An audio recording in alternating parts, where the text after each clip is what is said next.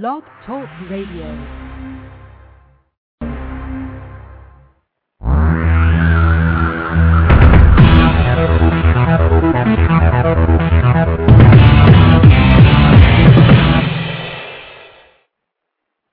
Live from Los Angeles, the Win Without Competing show with Dr. Arlene Barrow, Career Coach 1 and author of Win Without Competing.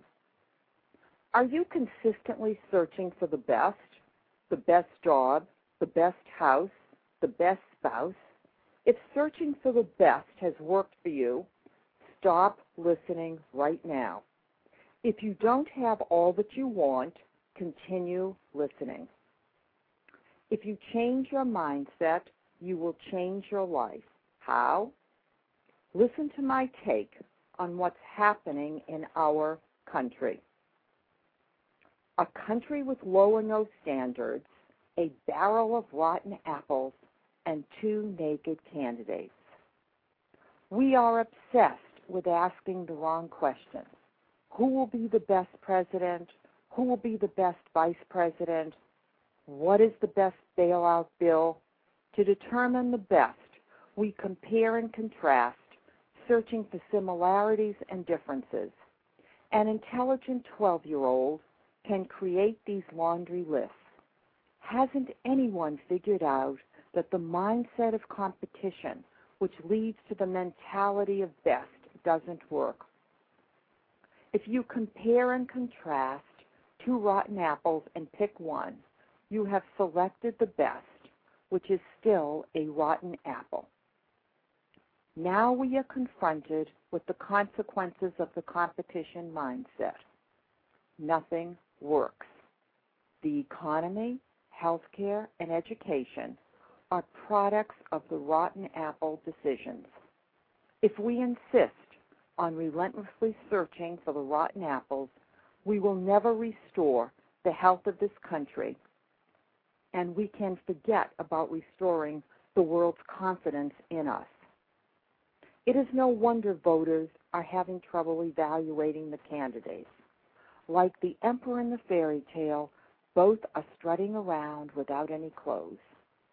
To cover up their flaws, they distract us with negative ads, half-truths, and verbal attacks. They wear their distractors as cloaks to cover up their nakedness. We must peel off the distractors. To do that, we need to change our mindset to the right fit and ask a new question. Who is the right fit candidate? To figure that out, we need each candidate to give us his blueprint of achievements for which he will be held accountable if elected. We are not asking about plans or solutions. The morgues are filled with the dead who had highly successful surgeries but then died. If you're scratching your head wondering why, the answer is simple. We make the erroneous assumption that if the process, what we do, looks good, that the outcome, what we achieve, will automatically be successful. What we do does not necessarily lead to the desired outcomes. Pumping billions into the economy is a solution. The question is, what will it achieve? We as a country do not want to become the dead patient. We must demand that Senators McCain and Obama tell us what they are going to achieve if elected president. Then, we can objectively evaluate each candidate to determine who is the right fit president and vote accordingly. We are getting ready to hire the next president. Let's tell the candidates now that if elected, we expect the new president's achievements to reflect high standards for the economy, healthcare, education, and national security. We expect the next president to reduce the national debt, not add to it. We expect the next president to anticipate problems and take action to prevent them. We will not accept a country with low or no standards, a barrel of rotten apples, and a naked president. I hope that my op-ed piece, "The Country with Low or No Standards, a Barrel of Rotten Apples, and Two Naked Candidates," has helped you to decide on the candidate that is the right fit for you. Now let's talk more about you. You have the opportunity to change your life now. Here's how to feel more valued and respected at home and work. Manage the process. Don't assume anything. Take charge. Tell people only what they need to know. If someone asks you a question, you don't need to respond as expected. For example, on a job interview, candidates often assume that they should spill their guts. Absolutely not. Manage the process. Tell the employer what they need to know to hire you. Show how you match the position. It may surprise you to learn that you may not need to disclose your current or past salary. I coached David before a job interview and asked him not to disclose his salary. In his own words, here's David's story from my book, Win Without Competing. We were driving through the streets of what was, to me, an unfamiliar city, and with every passing block, it increasingly seemed that I was trapped in a scene from Sartre's No Exit. The driver, a middle-aged woman, was chatting incessantly as she drove us to a restaurant that would serve as the site of my interview. Petunia was the company's human resources vice president, and because I was captive, she figured she'd buffalo me as we drove. Mercifully, we'd be dining with others as well, including the head of the search committee, who had interviewed me over the phone a few weeks before. Famous in his own field and on the way to becoming even more renowned, Carrie had apparently chosen the restaurant. Several other people would be there as well, diluting Petunia's dinner-time repartee. But for now, Petunia had me trapped in her car, and she was relentlessly talking at me. The conversation finally turned to salary and how much I was looking for. Arlene Barrow had prepared me for this moment, so I was armed with a righteous feeling of immunity from Petunia's expectations that I should fess up and cough out a figure. Arlene had told me, as she had also told Petunia and others, that I was not to discuss salary. Arlene would take care of that. Pause now for a flashback. Arlene calling me to discuss this new position in a faraway city. Arlene convincing me that I should seriously consider this position, although the idea of moving from my exciting East Coast city to that distant location seemed odd, to put it most politely. But in the end, I had agreed to be presented for the position by Arlene at what was indeed a renowned institution, and I had put myself in Arlene's capable hands.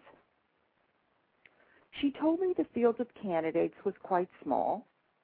She had tracked me down, and after perusing my resume, was convinced that I was the right fit for the job. I found it odd that I wasn't in contention with 24 other candidates for this particular job.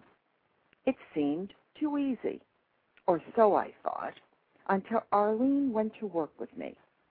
She grilled me about myself and my career and went about guiding, encouraging, and mentoring me as I rewrote my resume to match the blueprint that she had created for the position based on what she had elicited from the employer.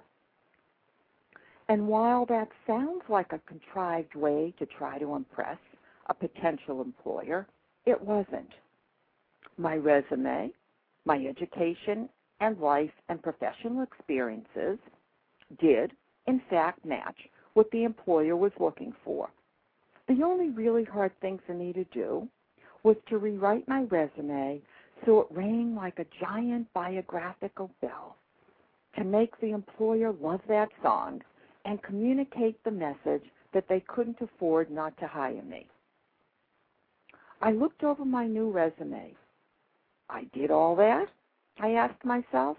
Yep, I guess I was quite the terrific candidate, at least according to the blueprint and the revised resume that Arlene had coaxed out of me. No wonder there weren't other candidates, but the rest was up to me.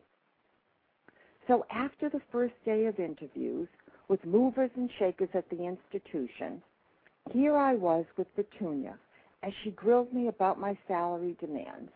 I told her Arlene had made it clear that I was not to discuss this matter and that no one was to ask me about it. Incredibly, Petunia simply restated her question. How much are you looking for? I repeated my Arlene mantra, thinking it would make Petunia feel uncomfortable for having pushed the issue. But no, to my disbelief, Petunia asked the question again, only louder this time. How much are you looking for? She asked me at least 3 times, in fact, and she was insistent enough that I felt both uncomfortable and irritated. Yet I knew from my experience to date with Arlene that the smartest thing I could do was to follow her advice. Arlene would take care of it for me. She would do the negotiating this time, and I would learn from my experience with her how to negotiate when I found myself in such a situation in the future. Whether I was more angry than uncomfortable in that car with Petunia, I can't recall. But I do know that Petunia finally got tired of trying to pry it out. Finally got tired and stopped prying. The next time, I'll continue David's story. I look forward to talking with you again soon and to sharing the rest of David's story, The Imprisoned Candidate.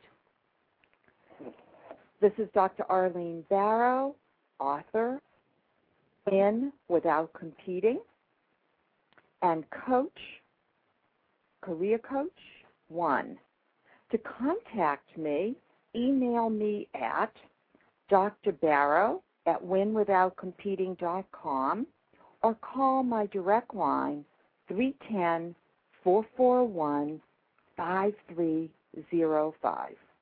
Until next time, remember this trigger tip. Change your mindset, change your life. Goodbye for now. Dr. Arlene signing off. Thank you. Bye-bye.